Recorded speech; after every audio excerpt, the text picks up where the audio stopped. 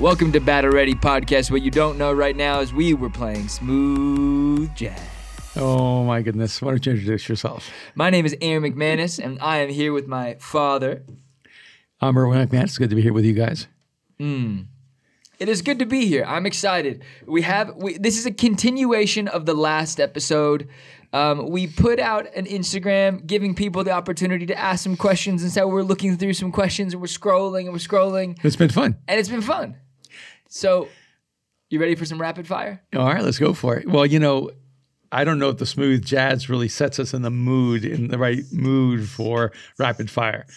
We should have had some. Do you need some more pump up music? No. I'm in a groove. I'm still dancing. I think we should have had some Eminem so I could go at things with more hostility. Eminem, that's a dark place. But I was what? Anybody back there like Eminem? No.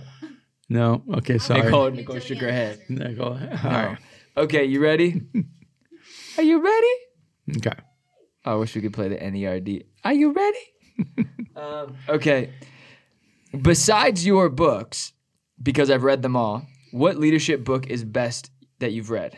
I think people are trying to phrase things within the however many characters they can, so their grammar isn't quite right. So I'm reading it a bit different. But you said I've read all your books. What's a great leadership book that you like? Man's Search for Meaning by Viktor Frankl is a really important book. And I think any book that teaches you how to think or how to live is a leadership book. And that's the one that pops into my mind first.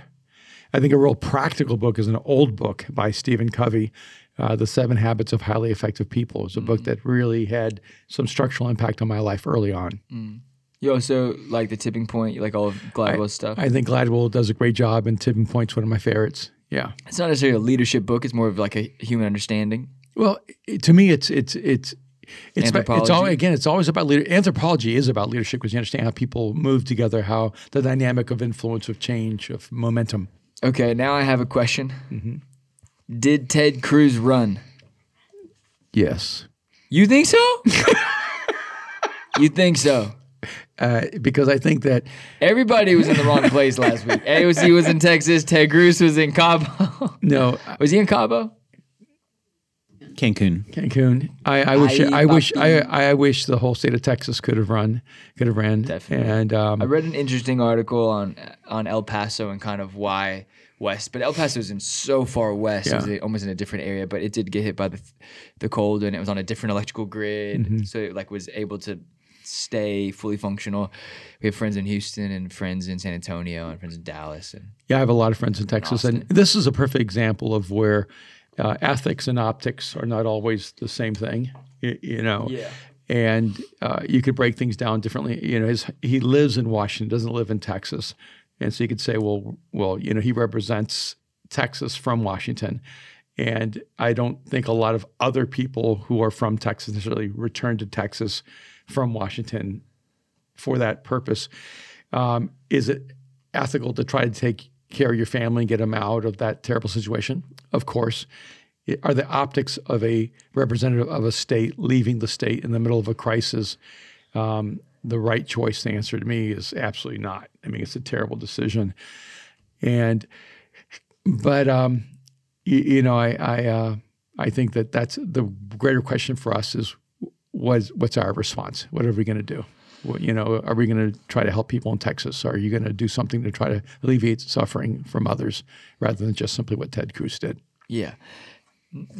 Some answer is yes. I think it's just a bad moment. I think when we start, yet again, I think it's like when we're trying to catch each other in bad moments, that doesn't help anybody. I don't think they gave him as much publicity. I mean, I think they gave him probably a lot more negative publicity than, say, Gavin Newsom when he went to Hawaii. Yeah, the fact that he has barely been in California the entirety of him. And when he went to French Laundry, I think that if you do that and you're on the left, you get a lot more media grace than if you do it on the right.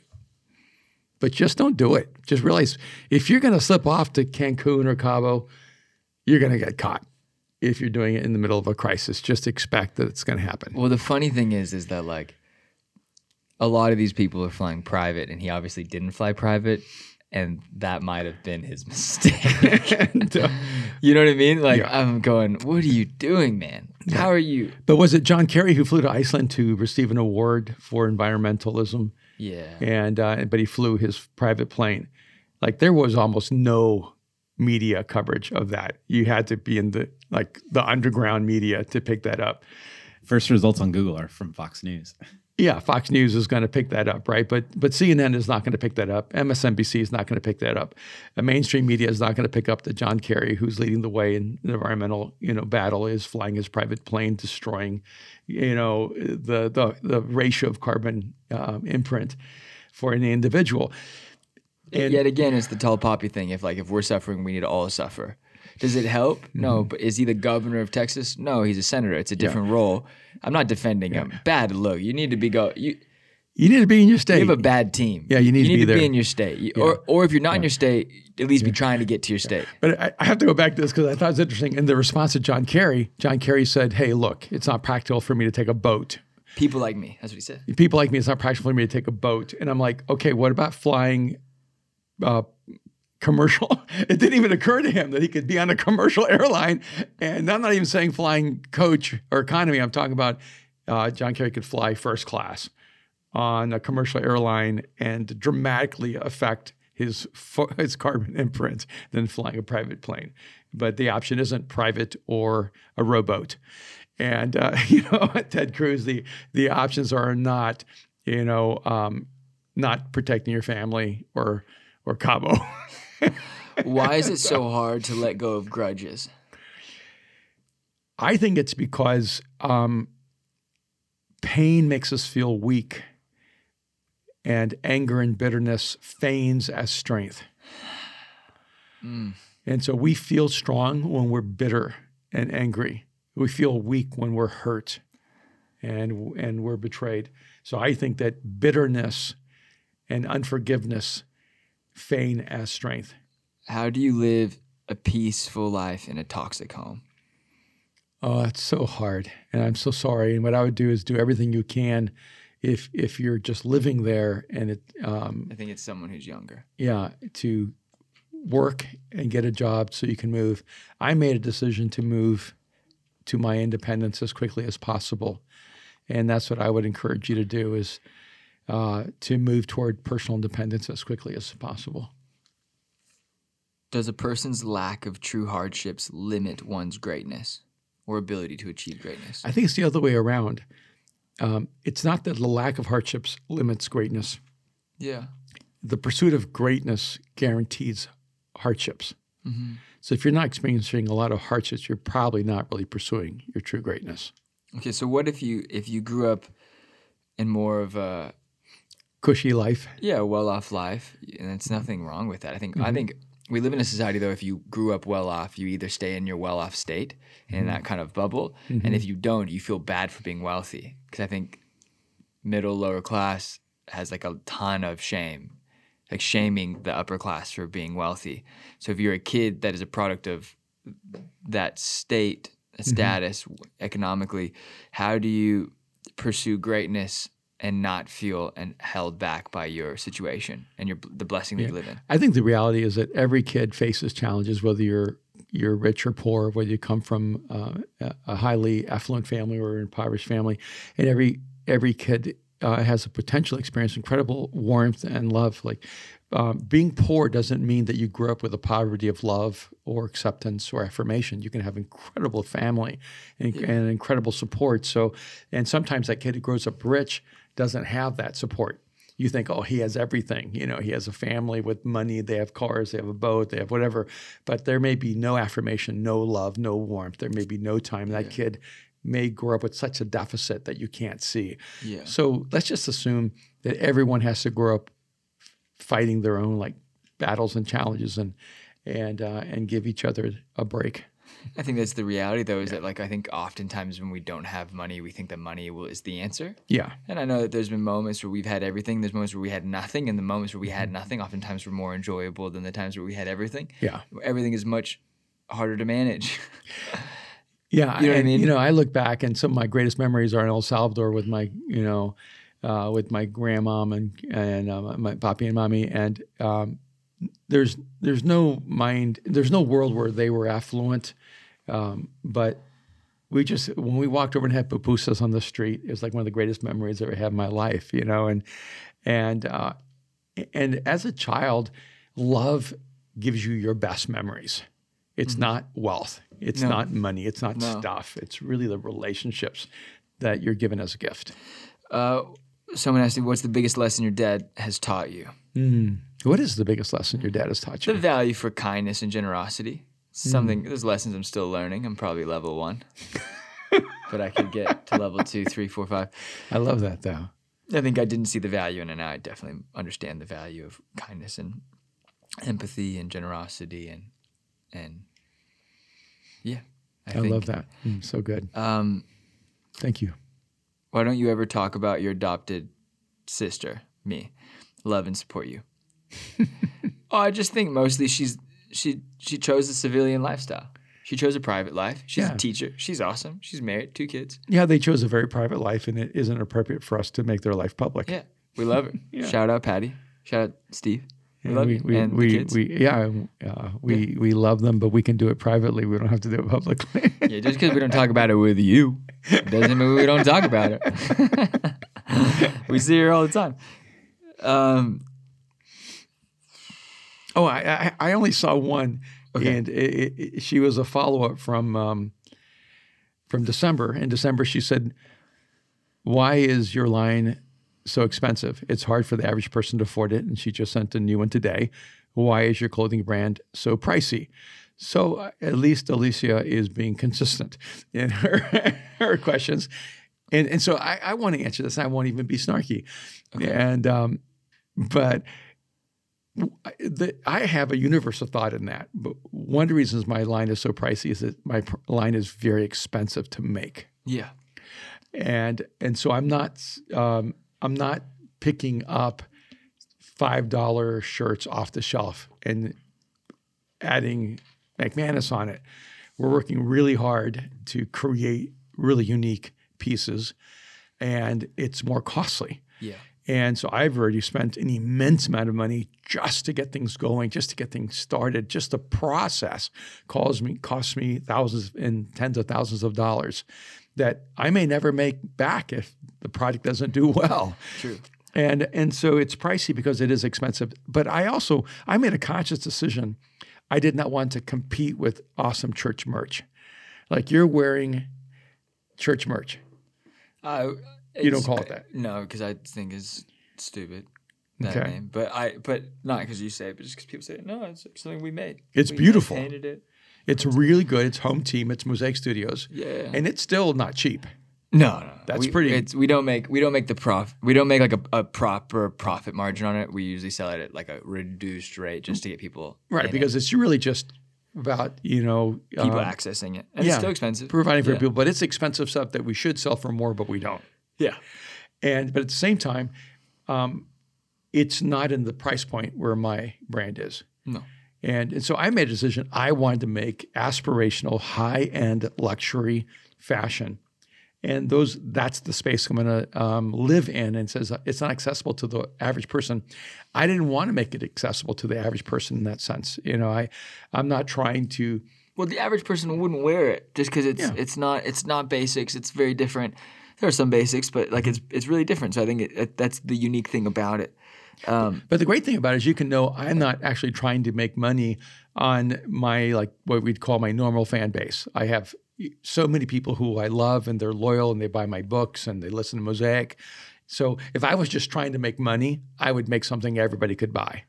I'm not trying to just make money. I'm actually trying to create an aesthetic that I think is beautiful and timeless, and it's more art for me. Yeah, and I think it's I can go deeper. We've talked about this before in the past. How did you both learn how to communicate? Well, why don't you go first? No, okay. Mine would be more tangible because I'm not quite a great communicator, but I'm learning it in the process. Mm-hmm. Doing things like this helps twice a week. And then doing the Hillsong show. Also, there was a season where I was speaking in Venice every week. Mm-hmm. So I think that just preparing and the prep and understanding how to do it and how you approach it and how to take notes and what notes you speak off of and how do you can ask like, I think it's one of the most common questions you get is, how did you become like this? Yeah. And the thing, you're not the greatest at answering it because I don't think it's an answer. People want a 3-step approach. Yours is really simple. Do it and do it often. Right. Yeah, I think that one of the things you did is you listened a lot. I mean, you would listen to my messages. Your messages 5 times a Sunday and so and would be like picking different things from each different one. Yeah, and so you really disciplined yourself to listen and learn from other people, not just me. Yeah. But mostly me, because that's the world you were in. Yeah, but also I think, and it was a great world, but I also think that people can get really bored really easily. So when something we tell our team, or I tell the team, is you can start sitting out of services when you can do what he does. I know when I won't call on someone to communicate is when I don't see like the eagerness to learn. Because I'm like, I can watch a talk 5 times. And the first time I'm learning, I'm just trying to connect spiritually. Right. The second time I'm looking at style. Third time I'd be looking at content. The fourth time I'd be looking at how you rearrange the content. The fifth time I'd be looking at just how are people reacting to the jokes? How did you tell that same story 5 times and so make it feel fresh? Do you know what I mean? So I'm looking at different things.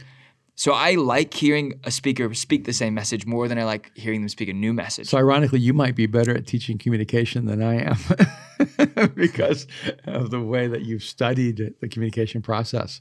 Yeah, but one thing you taught me is like, I remember you used to tell me like, watch comedians, watch any type of communicator. Is it if it's late night television show, because I think.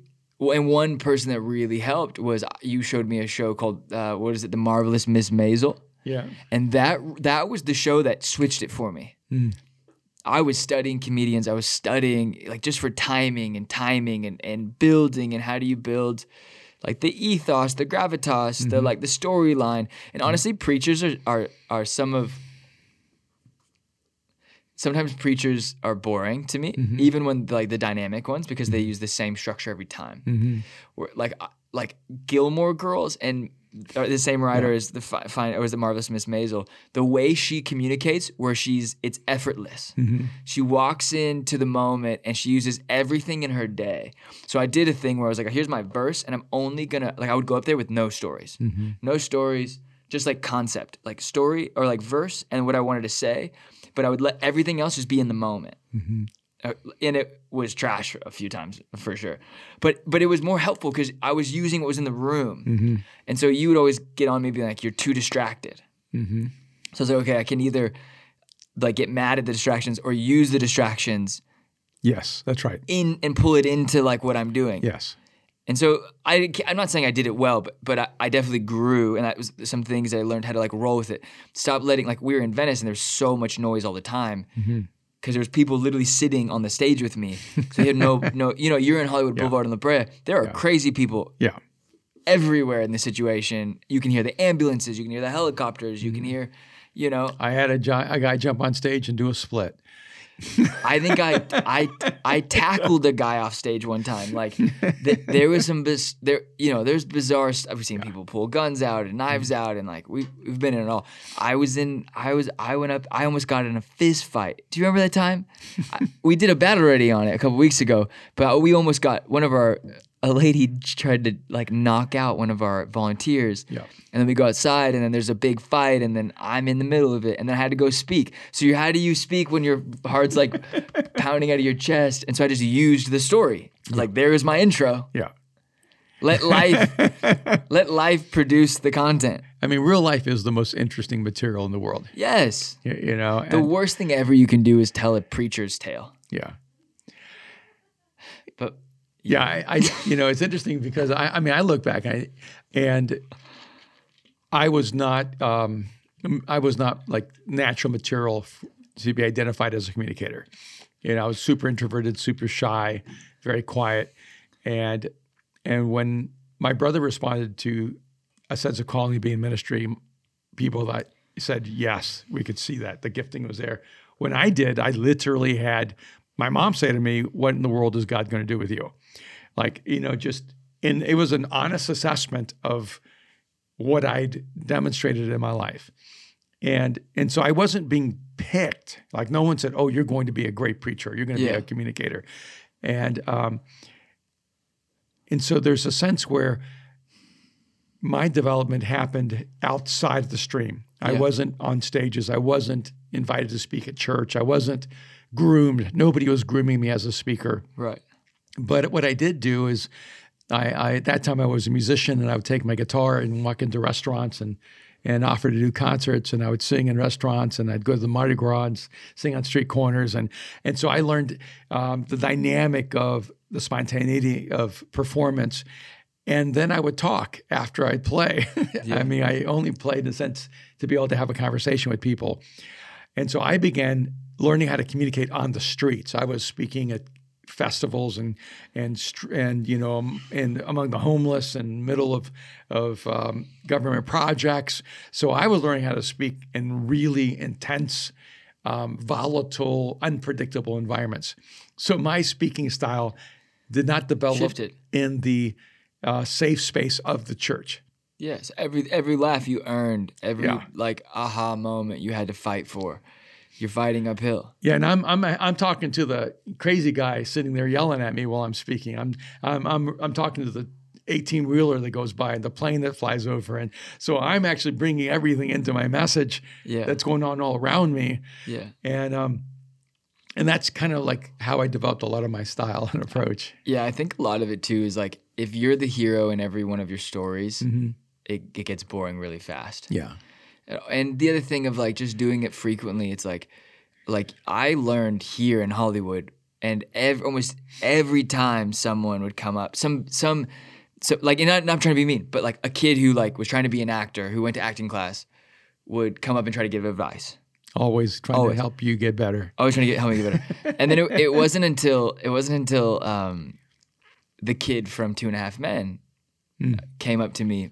Sweet guy, Angus, came up to me, and he had a big beard. He had like a ton of jackets on. He looked like a big mountain guy. And now I laugh because we know him, but he came up and was like, "Hey, that was really great. Like, thank you so much." And pretty much when anyone gave me a compliment that felt somewhat sincere, I knew they were just lying. I was like, "Oh yeah, okay," because I wasn't good. I wasn't good for a long time, and I'm not saying that I'm good now, but I'm better than I was. And I just remember, and then when I figured out who it was, because one of the guys rolled over to me and was like, "That's the kid from 2.5 Men, like one of the most successful child actors that's ever, like highest paid that's ever lived." And I remember thinking like, oh, someone who, he saw what I was trying to do, he saw what I was pursuing, and there was a kindness in he decided to elevate me through kindness. Because I didn't give up. That was 1 month into it. That's awesome. So it's like 6 years later, I'm like, you can always find something good, you know? Yeah. I think that's a challenge is that people. That I learned how to communicate in a world where no one was filming my messages. There's no record of my development. Most of my stuff was very spontaneous and off the cuff, and I was able to develop my craft over years without massive criticism and critique. Right. You're in a generation where, like, instantly everyone has an opinion, and you're supposed to be perfect from day one. Yeah. And you're supposed to be polished and groomed. And I think one of the things I like about Mosaic is that we basically say, look, a part of a mature community is you can learn from anyone, and you just got to let our people learn how to get better and better and better. Yeah. That's why I don't put anything on the internet. Like, this is the only thing we do that's on the internet. Like, I have one message that's on the internet. Like, I don't let anyone post my stuff because I also, not because I don't want people to see the growth, but I think there's also something about art, right? Like, I don't really resonate with the term pastor because I'm like, okay, my life was messy before, and there's been messy moments since, and I'm like, this is an autopsy. So I'm like the dead body that talks.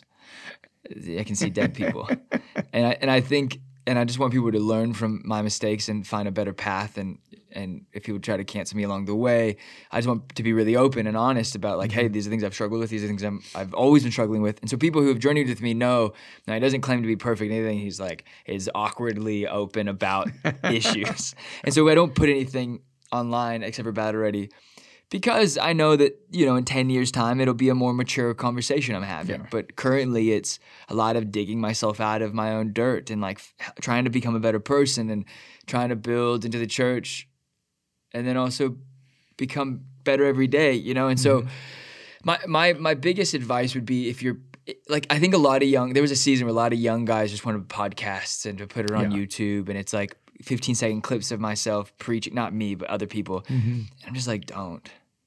Like, don't. And not that you shouldn't, but don't yet. You know what I mean? Because then it's like, not that you can't get better, but I'm like, do it, like, put the reps in before you put yourself on blast. You know, because sometimes I'm like rolling my eyes. I'm like, guys, like, just like let there be something to search for. Yeah, I do feel like we live in a moment where young communicators or young preachers, or it's almost like more important to develop your speaking style than it is to actually have something to say. Yeah, and I think it can change. Yeah, and no, it can't. I just think that you need to take more time on having something to say than having people hear you say something. Like, I wish, like, someone that comes to mind is this guy. I say kid because I refer to everyone as kid. I refer to me as kid, but he's a young guy who helps with our youth team. I don't even know if you've met him. Is Devonte. His Instagram is DWet. But he's just funny. Like, he's super intelligent. He's just funny. I think he's a pastor's kid. I think he sent me one of his dad's sermons. But he's moved in from Florida during the pandemic, and he's been around church because he's come to conference. I think he's come to conferences or visit his friends that are here. But he helps with the youth, and I happened to, like, Matt sent me a video of him hosting one of the youth Zoom games. I mean, he's hilarious, and I'm like, but he's not blasting church stuff on his Instagram. He's just being funny. He's just refining. I don't know what he wants to do ultimately. I think he's like an accountant or something. Like, he does something different. But I'm like, I think that's the smartest way. It's like, learn how to like refine your humor, refine asking questions, refine, you know what I mean? Like, having conversations before you start trying to, like, no one needs more street preachers. I don't feel like we do, but we're in a city with some street preachers that are crazy. I just think you need to work on having a unique perspective on life. Yeah. That's the best approach to communication for me. You know, one thing I've always wanted to do, and it's on my list of things I would have loved to do and I should do, is I was like, it would be so cool to have a podcast where it's just lunch conversations. Where you just, like, take a new person to lunch and that you just post, like, what do you talk about in the 15 minutes? It's, like, very voyeuristic. But also, like, really kind of could be, like, lovely, like, what, you know, I don't know. There's, like, conversations, like, natural conversations, and, like, sitting in on those, I don't know. But ironically, I love teaching communication. You do, and you're actually, you're really good. But I don't think people believe you. You're like, no, I just kept going for 25 years and kept doing it, kept getting back up, kept doing it. Yeah. And people don't like that answer. They want the magic sauce. Yeah. You know? What's the next question? What's the biggest lie people believe about leadership? I think maybe being in leadership is what he's asking. That it's fun all the time. That's the first thing I was thinking too. I think people go like, leadership, your authority, your power, ego, narcissist. Yeah. Nah, it's just I decided to clean the bathrooms before and after, and then they gave me this, and I think one of the biggest lies of leadership is that great leaders lead for their own ego. I mean, great leaders lead for the good of people. Yeah. And if you're not willing to put others above yourself, you probably shouldn't be leading. Yeah. I think also, do you guys have any questions? Because I'm kind of over these questions. But a lot of them are similar. I have a question. Yeah. Pastor Erwin. Yes. The last aired podcast with Pastor Lawrence, you mentioned briefly that when you were pastoring a church, that maybe you were one of the people who should have been out in the real world, inviting friends, inviting the people you know and worked with. So I wonder if you could tell us the difference between church and the real world. No, what I was actually saying was that I was better bringing my friends. The better way to use me as a church is to let me bring my friends than to necessarily maybe ask me to stack chairs. And although I would have brought my friends to stack chairs, I'll give you a perfect example of this. I was in college. I'd only been a Christian a few minutes.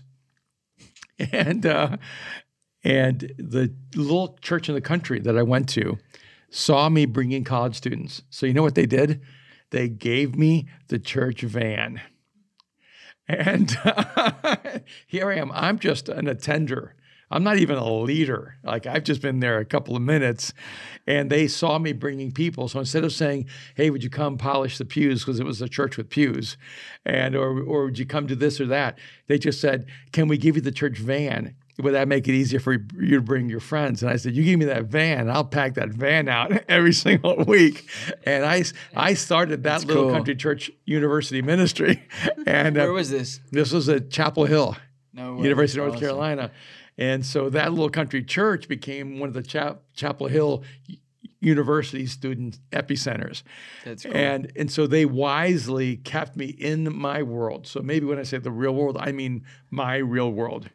You know, because there isn't the real world. There's lots of worlds out there that we all have. And they allowed me to be in the world of all of the people I was connected to. And that's how I was able to engage them and get them involved in church. I like that. Because I think people, when it's like serving church, it's like there's only, you got to be stacking chairs or cleaning bathrooms or XYZ. I'm like, no, I needed friends. So I was happy to like stack chairs. Like, I just wanted to meet people. I was new to a city when I was in New York. And then being in LA, it's like, I mean, that was different. We all stacked chairs. You kind of had a community of everyone served, everyone pitched in to certain degrees and what you did. But I'm like, I think one thing that we learned quickly in Venice was the people who are naturally gifted at inviting their friends, you don't need them. Like, they'll do something little, they'll help, but their big contribution is that they're sharing their relationships, they're using the relationships, and that's a huge thing to be trusted, you know. And they're open with it. They're bringing them and then introduce. My only thing was like, hey, let me meet them afterwards. Yeah, like bring them over and say hi, and then we can connect. And another example I think of is that like the one church I went to when I was younger. I was 20 when I came to faith, so I was in my 20s. You know, they did things like Sunday school. I mean, very traditional. Like, people had to come to the building. Yeah. And I identified 12 guys that were seniors in high school that were going to make a big impact. In fact, they all have in the world. But they were all working like full-time jobs and going to high school full-time and were, packed. So I would meet with them every Friday night at 2 to 3 in the morning. And ironically, the church that I went to gave me a key to their little storefront so that I could have it to meet with them at 3 in the morning. It was the only time I'd get all 12 guys in the room at the same time. That's cool. And I discipled those guys, met with them for several hours that Friday night morning, and poured into their lives. And that church was adaptive enough, even though they had choir robes. So that's why, it's like, but they had a relational intelligence. They saw that I had this ability to pull these young leaders together, and I created that discipleship space when no one else would show up. Yeah, it's cool. Yeah. It's really cool. And I think, but they saw it. Yeah, they saw it. And I was the beneficiary of a person here and there who just let me create in an odd and unexpected way. And I think there's something about that, because I did this. I did a conference conversation interview thing with my friend Billy in Adelaide, and it was funny because he's in Australia, so I'm here. So I left the office, forgot my computer, I had to drive back, let myself. Thank God I have that can turn the alarm off on my phone now that I have that set up. So I come back in here, set the computer up, and we talked for like 8:30 p.m. Friday night to like 10:30 p.m. And one of the questions he asked is like, he's like, we're doing like a little creative conference, but he's like, there's tons of different churches. He's like, what do you say to like the church that's in the farmlands that is like, I'm never having smoke in our campus? And I was like, smoke isn't cool. Like, rock concerts are cool. It isn't the smoke that makes it cool. That was cool. But like, I'm over rock concert. Like, yeah. I'm always like on to a new thing or a new path. So I'm like, if you're a farmer and you can like I was like, if you have a deficiency or a weakness, and maybe a weakness is just you don't have a certain demographic. Mm-hmm. Find one person and give them the keys to something. Mm-hmm. You know what I mean? Help them develop. Like, give them freedom and empower them. Like, if you're a farm church, go outside. I'd rather do church. I'd rather see the stars. I haven't seen the stars in so long. I live in LA. Yeah. And even a more recent example to me is, again, starting the fashion company. Mm-hmm. We go to New York we spent a few days there, working on designs and working on some patterns. And so our friend Arturo takes us to meet fabrics people and shoe people and, all the stuff you do if you're trying to build out kind of a collection. So we go meet with this guy who runs the shoe company. And he was a wild stallion. All right, so he's right in the middle of Manhattan, right? He was in the fashion district. And every other word was the F word, and then every other word was the S word, and so he just had two words, right? And he just went on, and he was on something, right? And there was something going on. And talk fast, just like on phones, interrupting all the time, couldn't stay focused. And there we are in this meeting, and at any point we probably should have tapped out, right? And I was just waiting for the permission, the look. You'll give me a look and you're like, I'm done. You can deal with this. And we were almost there. But we were good people that day. And so over an hour later, maybe an hour and a half later. It was the longest. We were there probably for an hour and a half and we only talked for 15 minutes. Yeah. Like direct talk. But he was sitting in front of us the whole time. I don't know what he was doing the whole time. And then suddenly, he's like asking like, hey, do you ever do like any talks? Yeah. And I said, yeah, I talk, like even like across the world. And he goes, oh, like, could I ever like listen to one of your talks, It was more abrasive. It was like, okay, so tell me about this. Tell me about this. Tell me what you're doing. Which also, by the way, we're going to be kind because, we're always kind, but we're going to be kind to, because the girl in the room that was like working for him, she follows Bad already now. And she was like, so she was the mediator. She was the better sales pitch. She was selling that company. Let me tell you why he's legit. And he was just like, hold on, can you wait outside for 5 minutes? Oh, wait, what are you doing? Oh, wait, I was like, he's an author. Okay, where can I get your books? Who publishes it? Are you famous? What kind of famous? What? But then suddenly, like, it was a show. Yeah, and she kept trying to interpret him and help us through the process and give us a tour. And you would think she owned the company, honestly. Right? And at one point I said, you should do this for him because he's awesome, but he's not good at this part. But then he looks at me and he goes, hey, can I ask you a question? I go, yeah. And he goes, have you found the meaning of life or something? But he said it in a way where I'm like, oh, this is gonna be bad. Like I thought it was a joke. But he was dead serious. Yeah, at first I thought he was being snarky, and then I realized, oh, he's like looking at me, and he goes, because it feels like you found the meaning of life, because it's like you have this peace, like that. It feels like you found peace. Yeah, and he goes, peace. I want that, and I need that. I want that in my life. And I haven't talked about God. I haven't talked about Jesus. I haven't talked about anything spiritual. I'm talking about shoes, right? About maybe making some shoes for my collection. And when we told him about Mosaic, and he was like trying to comprehend it, right? Yeah. He was like, okay, no. We found out we're all Christians and we had faith. And Arturo was a believer too, so we're all sitting there, and Arturo's eyes are wide open. He's like the kindest person, and I'm the abrasive one. But until this moment, I've been kind. So I'm like, and then keep going. No, keep going. No, go ahead. No. It was just what I actually like. To me, the moment he goes, have you like found the meaning of life? Yeah. Or something? And I said, yes, I have. Yeah. And you could just feel like the whole essence of the room changed. And then he looked at me and goes, and he didn't even question it. He believed I had. And he goes, so is it the same for everyone? He was like more. Yeah. He was like, so it's all things. Do you believe all things? All things lead to all things go lead to the same place. And no, he said, he goes, is it the same for everyone, or is it different for each person? No, but he said you believe all things lead, all roads, everything's good, all religion's good. You got to find your thing. Yeah, and I said no. You said no. You said it's good to find a thing, but no, not all things are the same. And he goes, well, how did you find the meaning of life? And so I get to tell him how I had a life-changing encounter with Jesus, how it changed everything for me. Yeah. And then he said, is that meaning of life, is it the same for everyone, or is it different for each one of us? And it was a beautiful moment. And we're having to have this conversation. And I'm sitting here thinking to myself, this is why I love starting businesses. This is why I love doing other things. Like I love being in the fashion industry and the film industry, and I love being in other like disciplines and domains, because if I just work as a quote pastor at a church, I could easily just surround myself with Christians and Yeah. and you know, and people who are actually like low maintenance, high emotional intelligence, you know, It's believers easy to and- like incubate yourself. or insulate yourself. Oh, yeah. sorry, incubate, insulate. Insulate and incubate and, to insulate yourself. And yet in that moment, that's the moment where I felt fully alive. It was cool. And he was Yeah. cool. Yeah, and I came back telling my wife Kim and everything, going, that was like But worth the whole trip. it was interesting. Oh.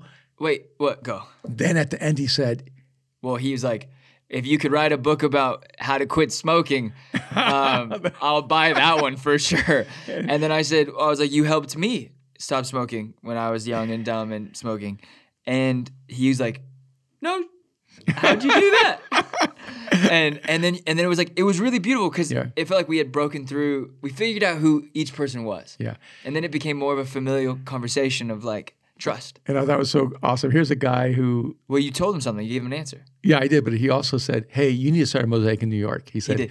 said, if you start a Mosaic in New York, I'm there. I'm in. I'm in.